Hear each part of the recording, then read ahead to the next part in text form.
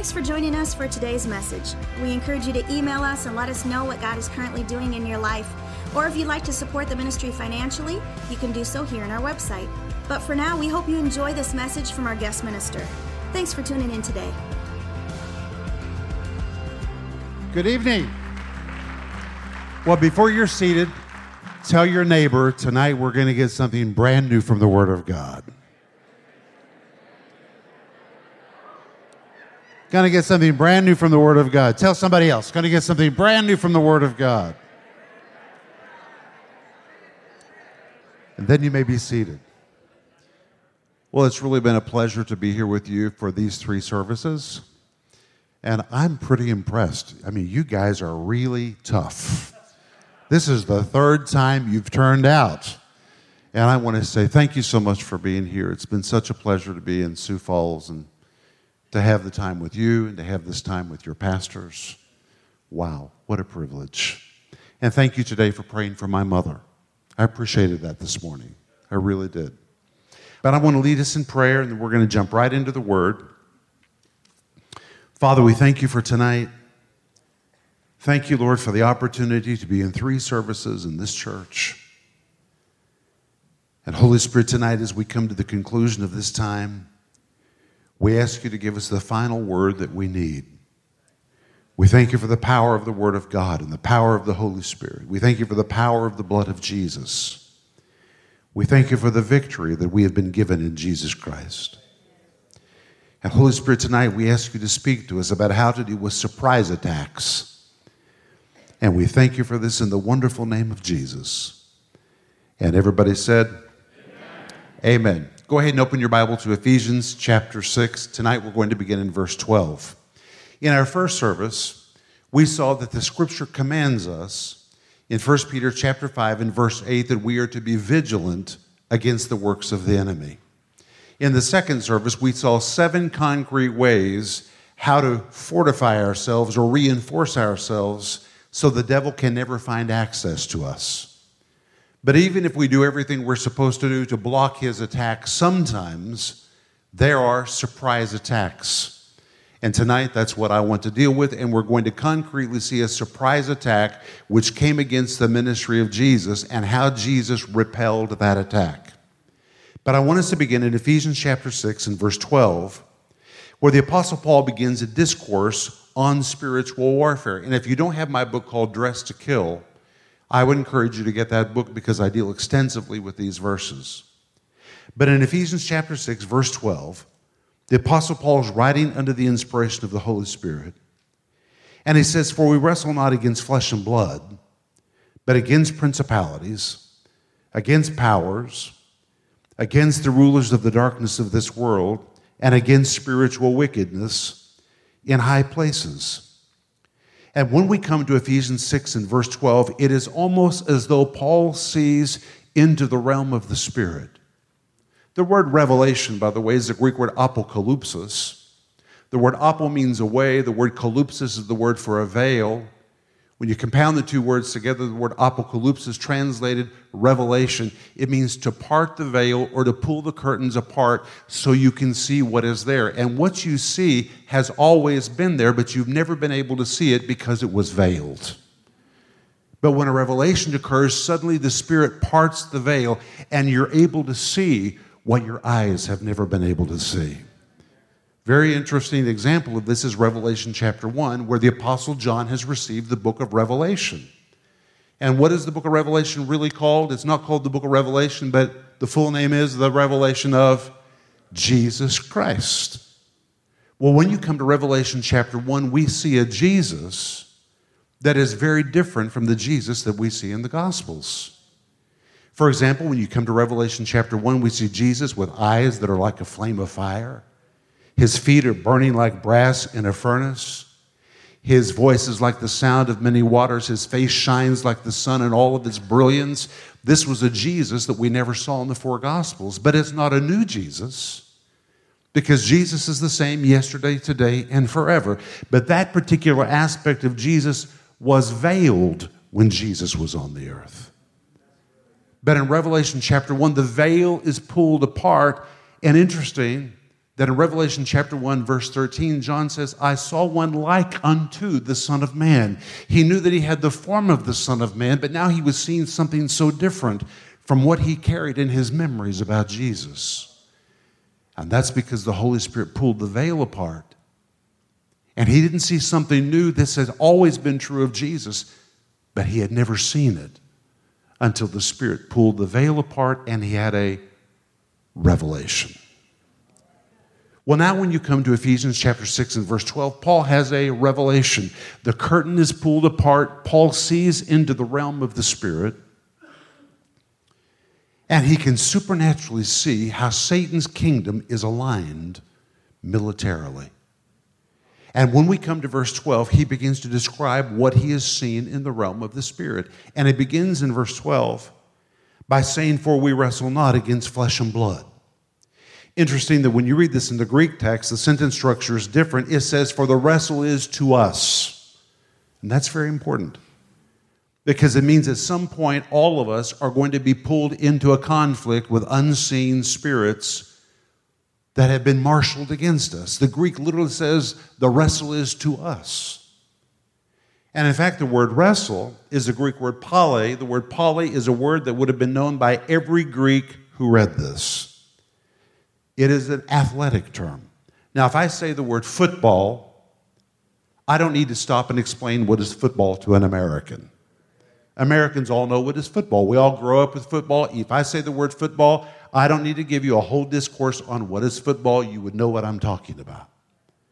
Well, when they saw this word wrestle, the Greek word pale, it was like the word football to them. They immediately saw what Paul was talking about, and this word pale really should not be translated wrestle. The word pale was borrowed from the palaestra.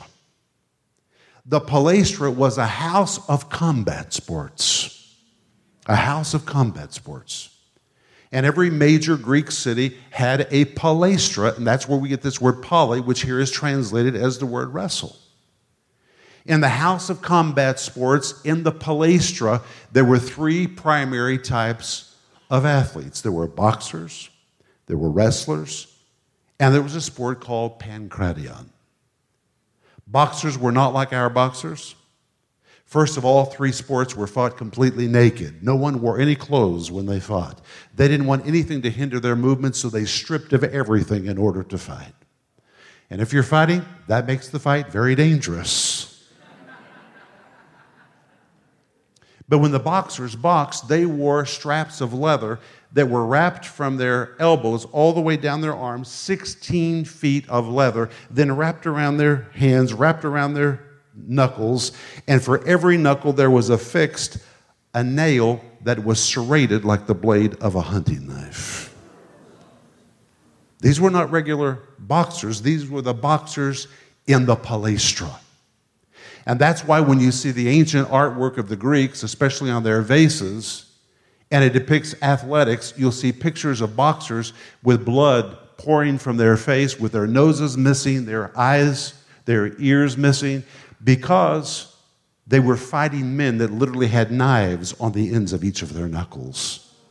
And they were so committed to win. They were so committed to bring down their opponent that we actually have the example of one boxer who was sucked so hard in his mouth it knocked out all of his front teeth. Rather than spit his teeth out and alert his enemy that he had been wounded, he chose to swallow his teeth and just keep fighting. That was the attitude of boxers. And usually someone died during a boxing match. Then there were wrestlers. Wrestling was also fought in the nude. And when the wrestlers came to fight, there were very few rules to the game. There were a few, but not many. And in wrestling, you could nearly do anything to your opponent, including using your thumb to gouge out their eyes.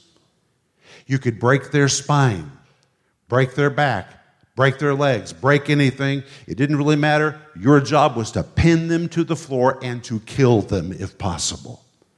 That's the way the wrestlers competed. Then there was the third sport, which is called pankration. It's a compound of two Greek words. The word pan means all. The word kratos means power. Compound the two words together. These were the men who had mastered every sport, pankration. They had more power than anyone else. And these were the men who survived the previous boxing match and wrestling match, and now they were in the ring to face the other survivors. And they fought with clubs that were spiked with nails, satchels of rocks. It was a grueling, horrific sport. All of that is in this word, which is here translated wrestle. That's the word. The word pale from the palestra. And when every Greek read this, they understood that Paul was saying, when you enter into combat with spiritual forces, it can potentially be a back-snapping, eye-gouging, blood-spilling event. This was a very serious word, and when the readers saw this, they would have all sat straight up in their chairs. Immediately, he got their attention. He says, for we wrestle not against flesh and blood, but against what? Principalities and what? Powers and rulers of the darkness of this world and spiritual wickedness in high places. And notice one word in this verse is repeated over and over and over. What word? Against. Well, usually in Greek, the word against would be the word anti, like Antichrist. You've all heard the word Antichrist. That means to be against. But in this case, all 5 times the word against is used. It's not the word anti, it's the Greek word pros. And the word pros describes very intimate contact. For example, it's the very word that is used in John chapter 1 and verse 1, when the Bible says, in the beginning was with the Word, and the Word was what? With God. That word with is the same word, the word pros. And there in John 1:1, it's used to describe the intimate relationship between the members of the Godhead. It literally is the picture of God the Father and Jesus so close to each other, they can nearly feel each other's breath breathing upon each other's face. Pros. And now Paul uses that very word to describe what kind of contact we may potentially have with these spirits that are marshaled against us. This is not something that's going to happen on the other side of town or in another country where missionaries work, but Paul says this is something that may try to invade your very own territory. Pros, you may experience very intimate contact with these powers. And then he describes the powers, and he begins by saying principalities, the Greek word archos. It describes high-ranking demon spirits that have held their seats of power from ancient times, and it was a military term used to describe the generals of an army. Secondly, he says against powers, the Greek word exousias. The word exousias means delegated power or licensed power. This is high-ranking demon spirits that have received license from the principalities. And having received license and authority, they are roaming spirits that have received license to do whatever they want to do, wherever they desire to do it. And then he describes a third category, rulers of the darkness of this world. The Greek word kosmokratoros. And this is a very, very strange word. I first studied this word when I was studying classical Greek in the university. And it completely perplexed me because it's a Greek word cosmos, compounded with the word kratos. The word cosmos, in this case, describes something that is ordered or something that is disciplined, something that is arranged. The word kratos is the word power. You compound the two words together. It's power that has been harnessed. It's power that has been ordered, power that's been arranged, power that has been disciplined. And it was a military term used to describe a boot camp or a military training center where young men were turned into soldiers.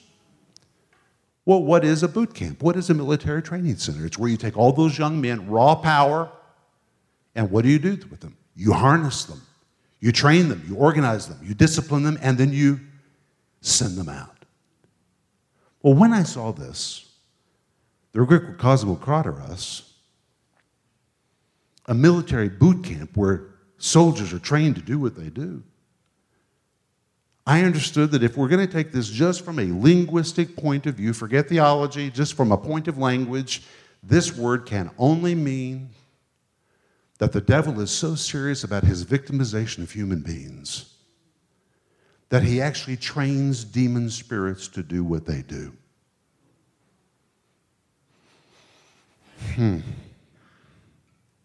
There are some demon spirits that just do perversion. That's all they do. And when they're finished with one, they move on to the next. There's some demon spirits that do nothing but cancer. They're spirits of cancer. How many of you know there are spirits of cancer? That's all they do. That's the weapon they were trained to use. They're spirits of addiction. That's all they do. They're spirits of divorce. And when they're finished with one home, they dislodge from that home. They move to another home to do it to another home because that's the weapon they were given in their training.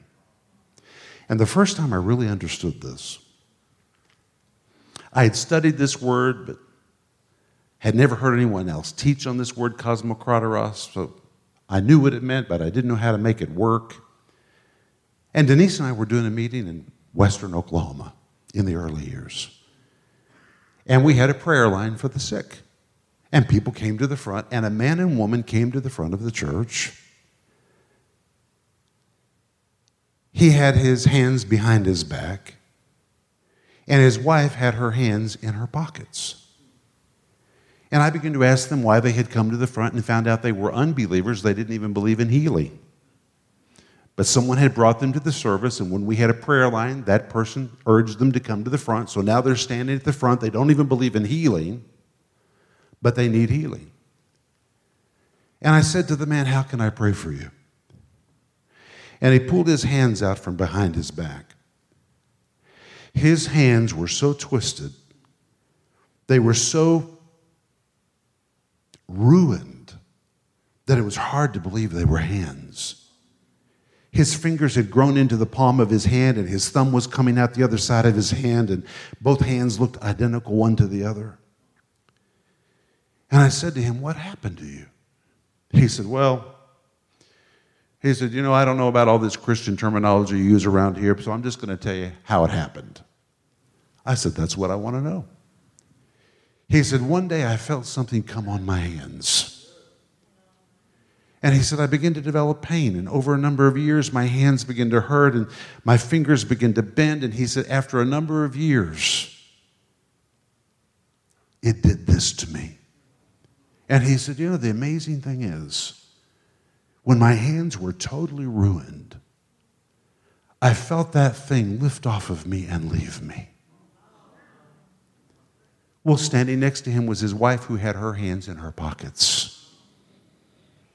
I said, "And how can I pray for you?" She said, "Well, there's part of the story he didn't tell you. When that thing lifted off of him, it came on me." And she pulled her hands out of her pockets, and they were identical to her husband's hands. And when I saw this, immediately, the Holy Spirit reached into my brain and quickened that word cosmokratoros, a military boot camp where soldiers are trained to use their weapons. And I could see here was a spirit of affliction that had been trained to do this horrible, horrible thing. And when it was finished with one, it dislodged and immediately moved to the next member of the family to do it again. This is why some sicknesses run in families. They are spirits of affliction that have tried to attach themselves to a family. And until somebody stops it with the blood of Jesus, it will continue to be passed from generation to generation. But we can stop it with the blood of Jesus. We can stop that. But so when Paul talks about spiritual wickedness, or world powers, as one translation says, the Greek word cosmokratoros, he's really describing Satan's victimization is so serious that he has trained spirits to do what they do. And then finally he says spiritual wickedness in high places. Wickedness being the Greek word poneros.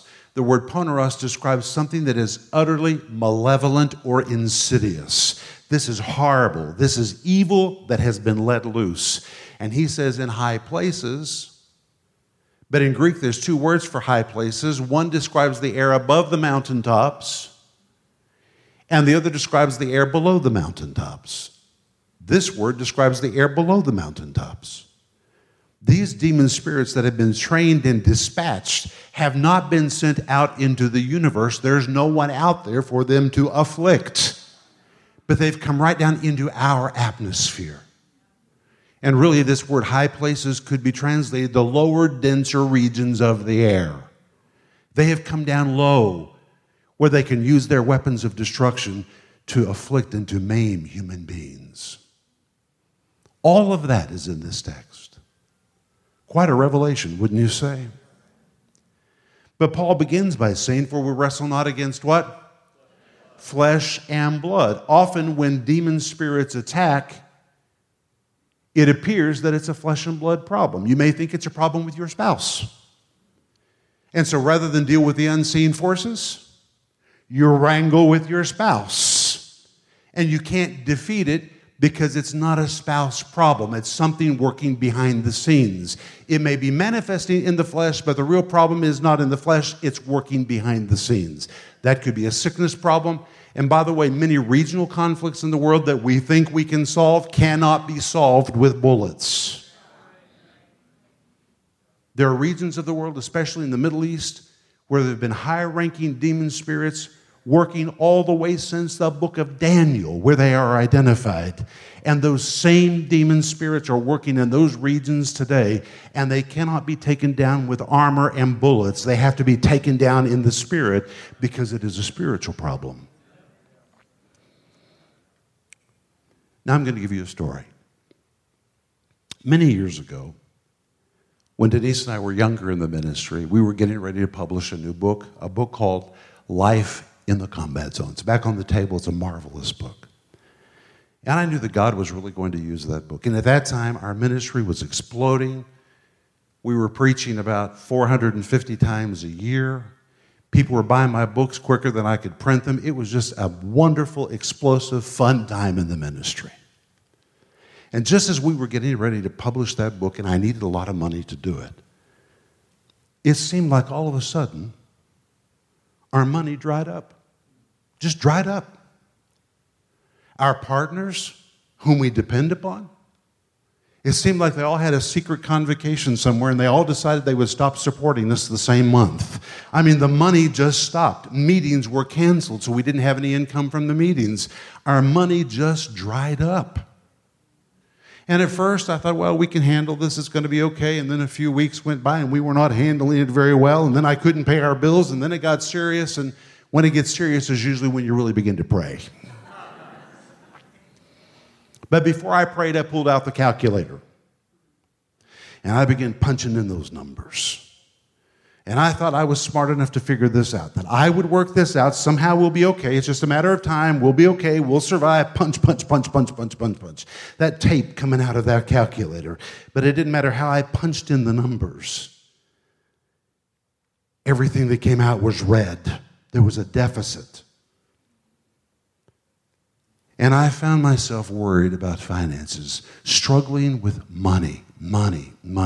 Every time I prayed, I was praying about money. Have any of you ever been in that position before? You know, some people say, oh, they're rich. They have it so bad. Hey, I'd choose being rich over poor any day of the week. The rich wonder where to invest it. The greater bondage is the poor. They live to find more money. They don't have enough. That's always on their mind. And I found that every time I prayed, every time I lifted my hands, I said one thing to God: money. In fact, you would have thought that was God's name. Money. Money.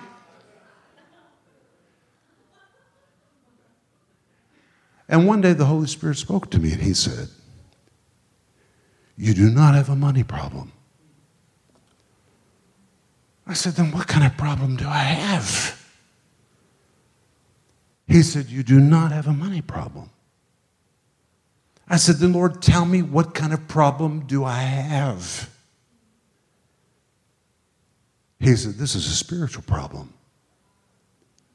And he directed me to go to Mark chapter 4, and I want you to turn there right now. Mark chapter 4, verse 35.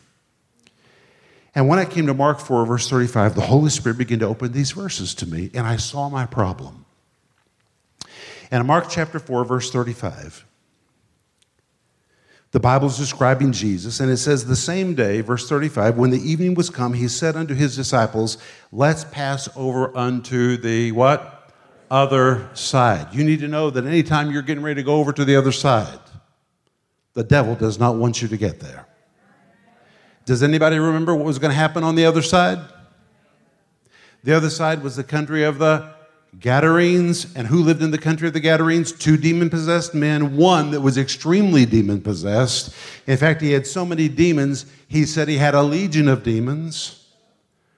A legion is a Roman term describing 6,826 demons. When that one demon spoke out of that man in Mark chapter 5 and said, my name is Legion, for we are many, a paraphrase would be, what do you mean, what is my name? Don't you know who you're talking to? I'm just the spokesman. There are 6,000 or almost 7,000 of us inside this man. Wow, this man was packed with demon spirits. But Jesus delivered him. And the devil knew that if Jesus reached the other side, there was going to be a great demonstration of power, and a man was going to be set free. And when that man would be set free, that entire territory, all the people who lived there would no longer be terrorized by that man. So Jesus is in the boat headed to the other side where his power and his glory is going to be revealed, and people on a large scale are going to be set free. And notice what happens while they're en route to the other side. Verse 36. And when they had sent away the multitude, they took him even as he was in the ship, and there were with him other little ships. Verse 37, and there arose a great storm of wind, and the waves beat into the ship so that it was now full. Well, in verse 37, in Greek, there are several very important words. First of all, it says there arose. In Greek, this is the word genomai. The word genomai describes something that takes you off guard or by surprise. It takes you off guard or by surprise. So this storm was a surprise. Well, you have to recall that the majority of Jesus' disciples were what professionally before they became disciples? They were fishermen. They knew the weather of the sea. They knew the weather of the lake. They knew all about the water. They knew everything. And if a natural storm had been brewing that night, it is unlikely they would have started their trip across the sea. And now the Holy Spirit injects into this text the word genomai to tell us there is an element of surprise. This took them off guard completely by surprise. When they started sailing that night, it was a great night for sailing. There were no clouds. There was no bad weather. It was the perfect night for sailing when genomai, suddenly. The Greek could actually be translated out of the clear blue. We don't know where it came from. It was the last thing we would have expected that night, suddenly out of nowhere, taking us off guard and completely by surprise. There arose a great storm of wind. Well, naturally, this storm might have been explained. Notice it says there arose. Do you see that? There arose a great storm of wind. North of the Sea of Galilee is Mount Hermon. And real strong winds build on the top of Mount Hermon. And if the atmospheric conditions are right, they come rushing down off the top of the mountain and they hit the sea. And when they hit the sea, there is a ricochet effect and they come up. And that's why when you read one of the Gospels, it says the wind came down. Another Gospel says the wind came up. Both Gospels are correct. And another Gospel says that the sea began to violently shake like the earth in an earthquake. Naturally, that's the way you would have described what they were experiencing that night, if you were going to naturally describe it. But notice what else this verse says. And there arose, genomai, out of nowhere, the last thing we would have expected, a great storm of what? Wind. This word wind is the Greek word lelepes. It does not describe rain. It's not a downpour. It's not a thunder shower. It's a great storm of wind, which is the Greek word for turbulence. It was turbulence.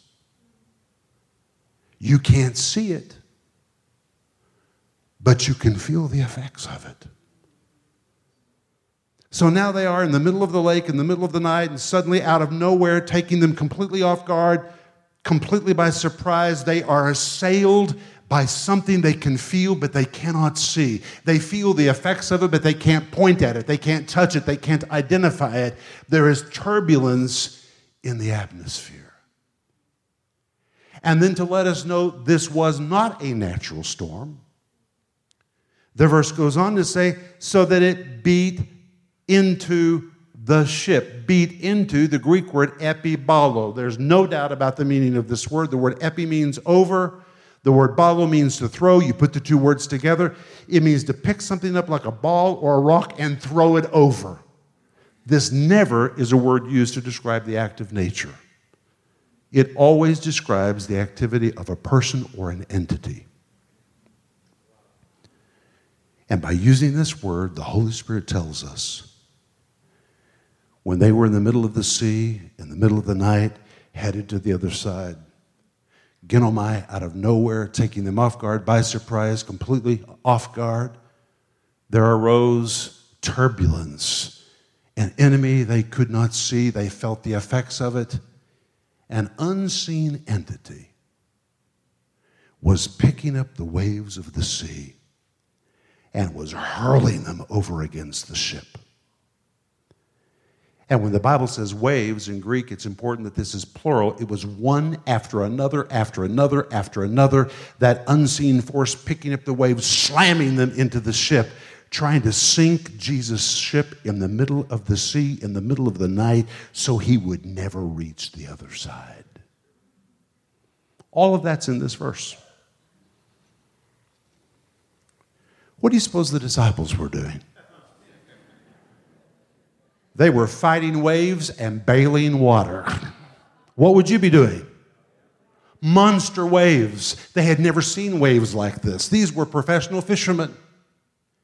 They didn't anticipate this, and suddenly monster waves are being hurled against the ship from every direction. These disciples are fighting. They're struggling. They're binding waves and bailing water. They're fighting those waves. And where is Jesus?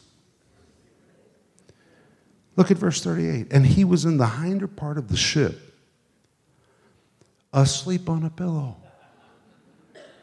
Jesus wasn't worried that they weren't going to make it to the other side. And what was stealing the peace of the apostles, the moving of the boat, was nice. It lulled Jesus to sleep.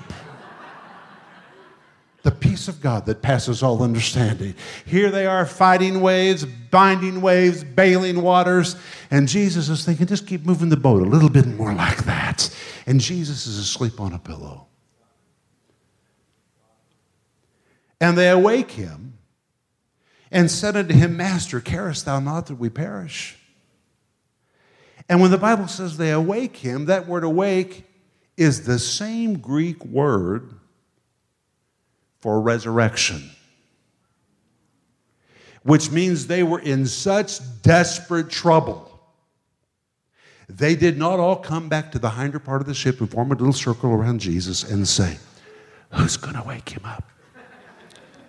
Peter, do you want to wake him up? Let's just kind of nudge him and see if we can wake him up. No, the Greek word means they resurrected him. And they awake him. Isn't that nice how the King James Version says it? The Greek says, and they jerked him up out of his sleep. And said unto him, Master, carest thou not that we perish? And the Greek literally says, is there no care in you toward us? It's such a pitiful, pitiful phrase. Is there no pity in you? Is there no care in you toward us? And in this verse, it says they called him Master. But there are three Gospels which tell this story. They're called the Synoptic Gospels, Matthew, Mark, and Luke. And in all three Gospels, if you put them together, Each gospel writer tells a little bit different part of the story. One gospel writer says, they said, Lord, carest thou not that we perish? The next gospel writer says that they said, Teacher, carest thou not that we perish? And finally you come to this gospel where they don't say Lord, they don't say teacher, they say Master. What an interesting progression. Oh, it's very important. The word Lord usually describes the first phase we go through when we come under attack. The word Lord is the word kurios, which means, O sovereign one that is in control. When we come under attack, how often do we say, it's going to be all right, Jesus is Lord, everything's going to be fine, this is going to pass, everything's going to be fine, Jesus is Lord, oh Lord, we know that you're in control. And then when the attack continues and continues and continues and continues and you're getting no relief, that's when often we move into the second phase. When we call him teacher. And we say, somehow, in some strange and mysterious way, God has allowed this event in our life that he might teach us something. Have you ever been through that phase? And finally, when you've had all the teaching you want, you can't pay your bills, you're tired of being sick, you're tired of the strife, you've had all the teaching you can handle, you finally come to the end of yourself where you call him Master, which is the Greek word epistata, which means get on the spot and get here right now. Boss on the spot. And they had been through all three of these phases that night. Jesus is in control. Everything's going to be fine. Well, it's not okay. We're having a rough time. Maybe God's trying to teach us something in the middle of this surprise attack, in the middle of this storm. Finally, you know what? We're sinking. I don't care what he's trying to teach us. I want him to get out here and save us right now. And usually when you come to that moment is when God's power begins to operate. And let me tell you something. God wants to explain everything to you, but get delivered and then ask your questions. Save your questions for the right moment. When you're sinking, it's not the time to ask the questions. Get delivered and then let the Lord answer your questions. But they said, Master, epistata, get on the spot right now. They resurrected him out of his sleep. And the Bible says, and he arose. And what did he do? What does the verse say? He rebuked the what? The wind. Well, what do you suppose the disciples thought? Here Jesus stands up, straightening his clothes. The disciples have been doing what? Binding waves and bailing water, fighting monster waves, waves, waves, waves, waves. And Jesus stands, lifts his head into the sky, and begins to speak to the atmosphere. He begins to rebuke the wind. I can just imagine Peter saying, what is wrong with him? These waves are killing us, and he's talking to the sky. But Jesus had the discernment to realize they did not have a wave problem. The problem was the wind, something invisible. And the verse says Jesus rebuked the wind. The word rebuke, the Greek word epitomao. Now, most of us think the word rebuke is a really special, almost magical word. Devil, I rebuke you. But Jesus never used the word rebuke. The word rebuke, the Greek word epitomeo, describes an action. It describes a series of words. The word timao is the word for honor. But when you attach the word epi in front of it, it means to dishonor, to chide, to disrespect, to derail, to make fun of, to scorn. It is a terrible word. Remember that Satan was a creature who fell because of pride. Every time Jesus rebuked the devil, here Jesus rebuking an unseen force, Jesus is literally humiliating. He is assaulting the pride of that entity. You foul thing. If you notice, when Jesus rebuked spirits, he normally called them names.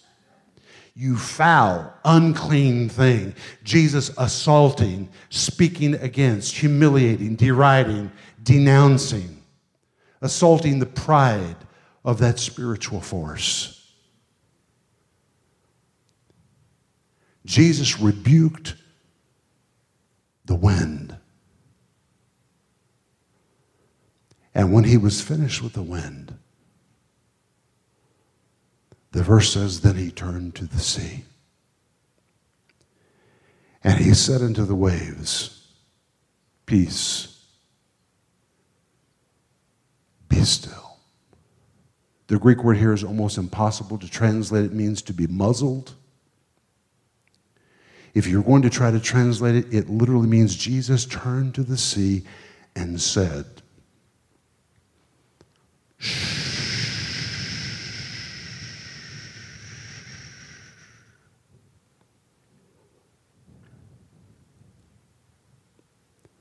And what happened? And there was a great calm. Previously, there had been a great storm. Now Jesus matches it with a great calm, which tells me anything the devil does, Jesus at least will match.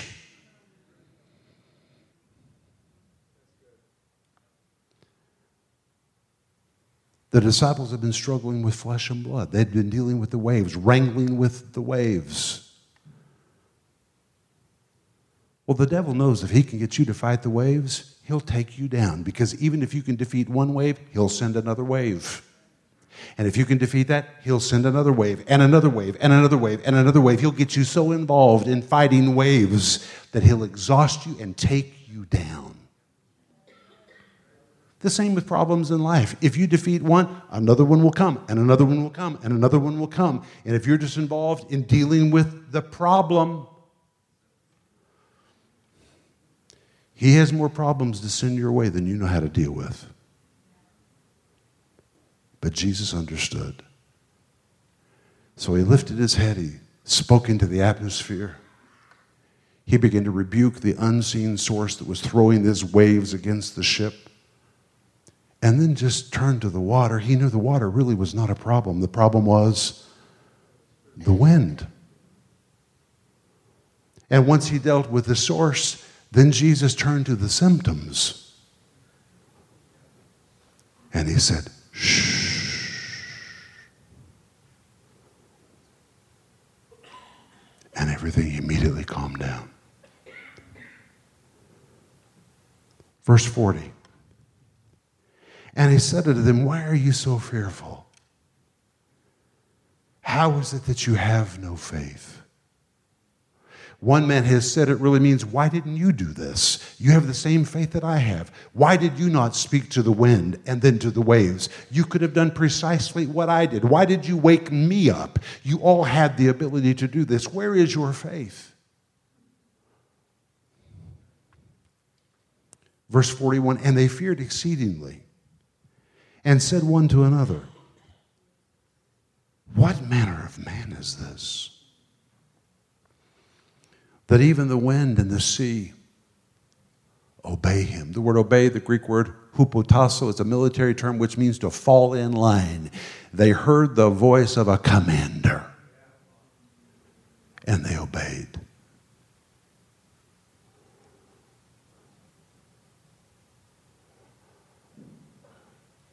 Well, I had said to the Lord, if I don't have a money problem, what kind of problem do I have? And when I saw this text, I understood. I didn't have a money problem. My problem wasn't money. What was my problem? Wind. It was a spiritual force which had come against us because we as a ministry were headed to the other side. And the trouble was trying to abort it before we got there. And when I saw this, I put the calculator away. Now, nothing wrong with the calculator. if you've got a natural problem. But if you're being assaulted by a spiritual force, you can't solve it by natural means. You have to lift your eyes to the invisible realm. And I took a clue from Jesus and began to epitemao. I began to assault the spiritual realm. I began to assault the pride of that creature. I began to rebuke it, a chain of demeaning words against prideful creatures, prideful entities, taking authority over them. And then I looked at my stack of bills. And I said, literally, shh.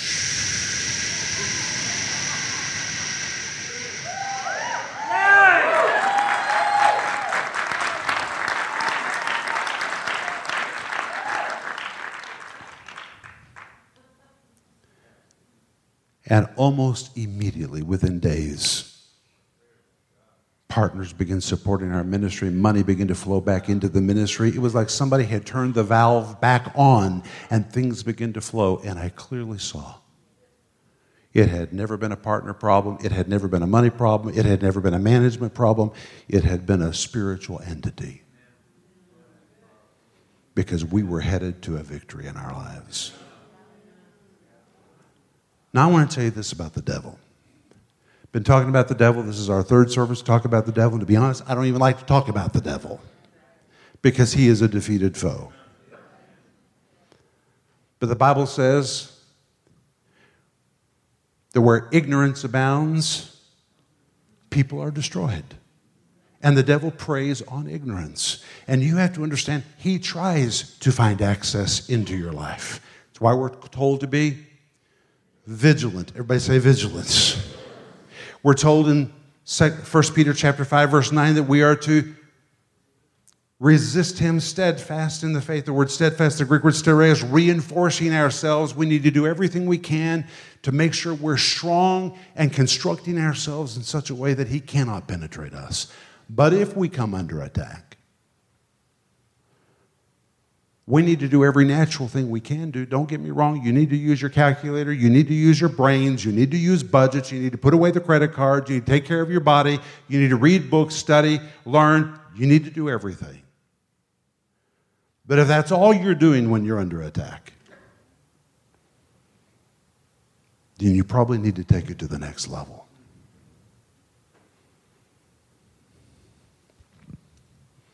Now, I'm going to be honest.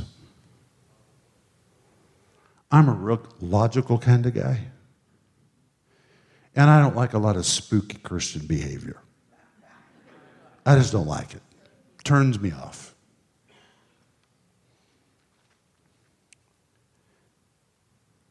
So I'm not one that runs around talking about the devil and talking to the devil and rebuking the devil.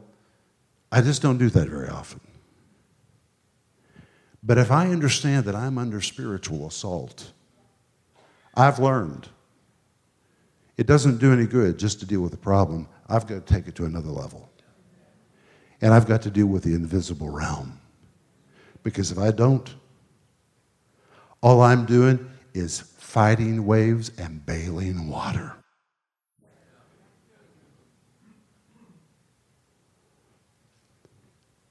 So if you come under assault, do the natural part. But also do the spiritual part. Also do the spiritual part. I'll end just with this little story about me and Denise. In the early years when we first started our ministry, we were traveling across America in a car to churches.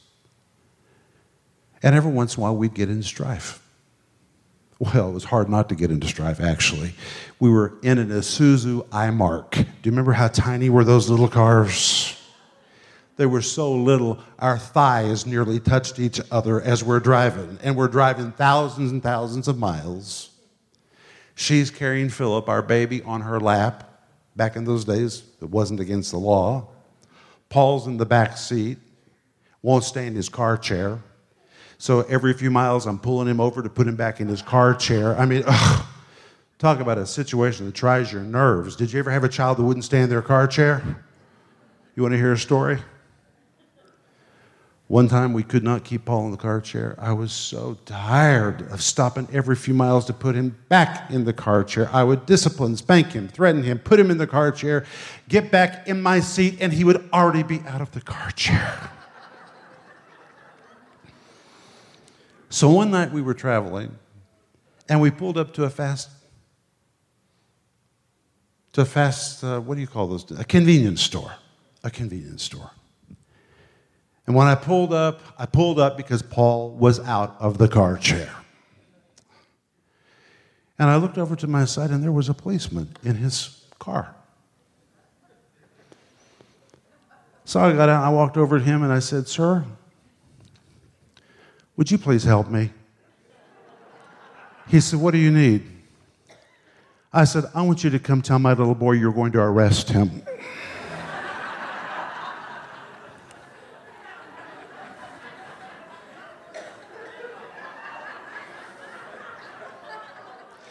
The policeman said, "This is going to be fun." He walked over to the car, opened the back door, put his leg up on the rim of the car, pulled out his revolver, and began tapping it on his legs and said, "Son, do you know what happens to little boys that won't stay in their car chair?"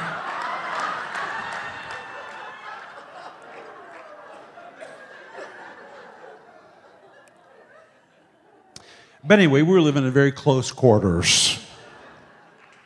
And so Denise and I occasionally would get into strife. Well, we're not strifeful people. But suddenly we would find ourselves in strife with each other. Horrible. And I would think, where in the world did this come from? Have you ever been in strife with your spouse and wondered, how did this begin? We were having a normal conversation. Suddenly we are so deep in this conversation and you don't even know how to get out of it. I mean, you're so deep you don't know how to end it.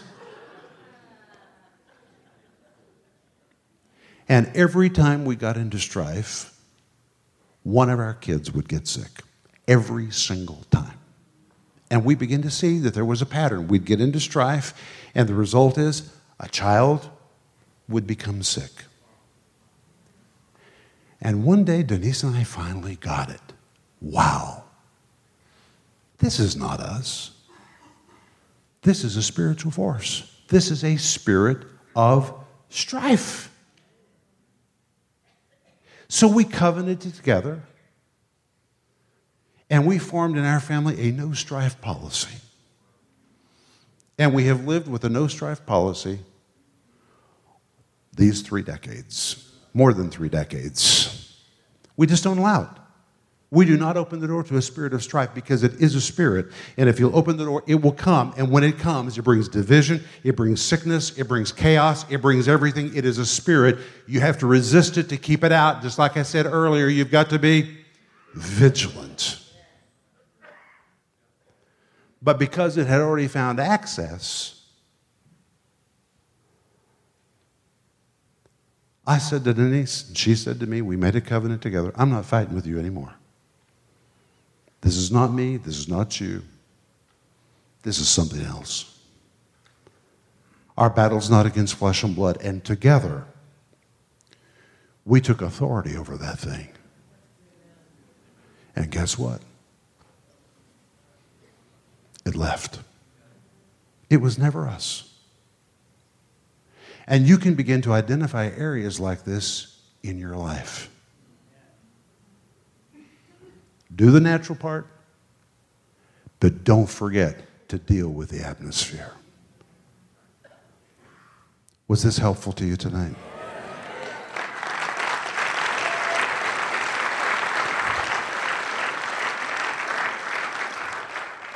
I want to pray for you if you'd put your hand on your heart, and Pastor, if you would come. Father, we thank you for the amazing Word of God. Lord, your Word is filled with so many amazing treasures. We ask, Holy Spirit, you would continue opening our eyes to the nuggets, to the gems that are in the Word of God. We thank you that you have not left us powerless. You've given us authority, and rather than be victims of spiritual entities, we can take authority and we can make it all the way to the other side. We thank you that you've got a destiny for each one of us, and no surprise attack is going to derail us from getting where you want us to be. And I rebuke the enemy in the name of Jesus. I rebuke any spiritual force in the atmosphere in the name of Jesus. I rebuke it.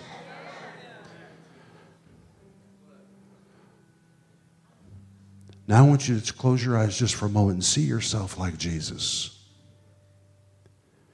Whatever it is that's been coming against you, that surprise attack, that thing that keeps hurling itself against you again and again, I want you to lift your face into the atmosphere and just take authority over it. Say, I rebuke you in the name of Jesus. I forbid you to exercise any authority against me. I cast you out. You foul spirit, you have no authority against my life.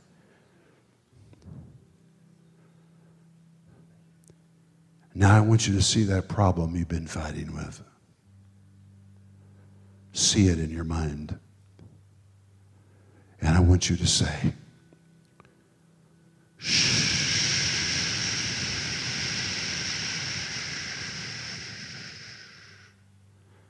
Say it together.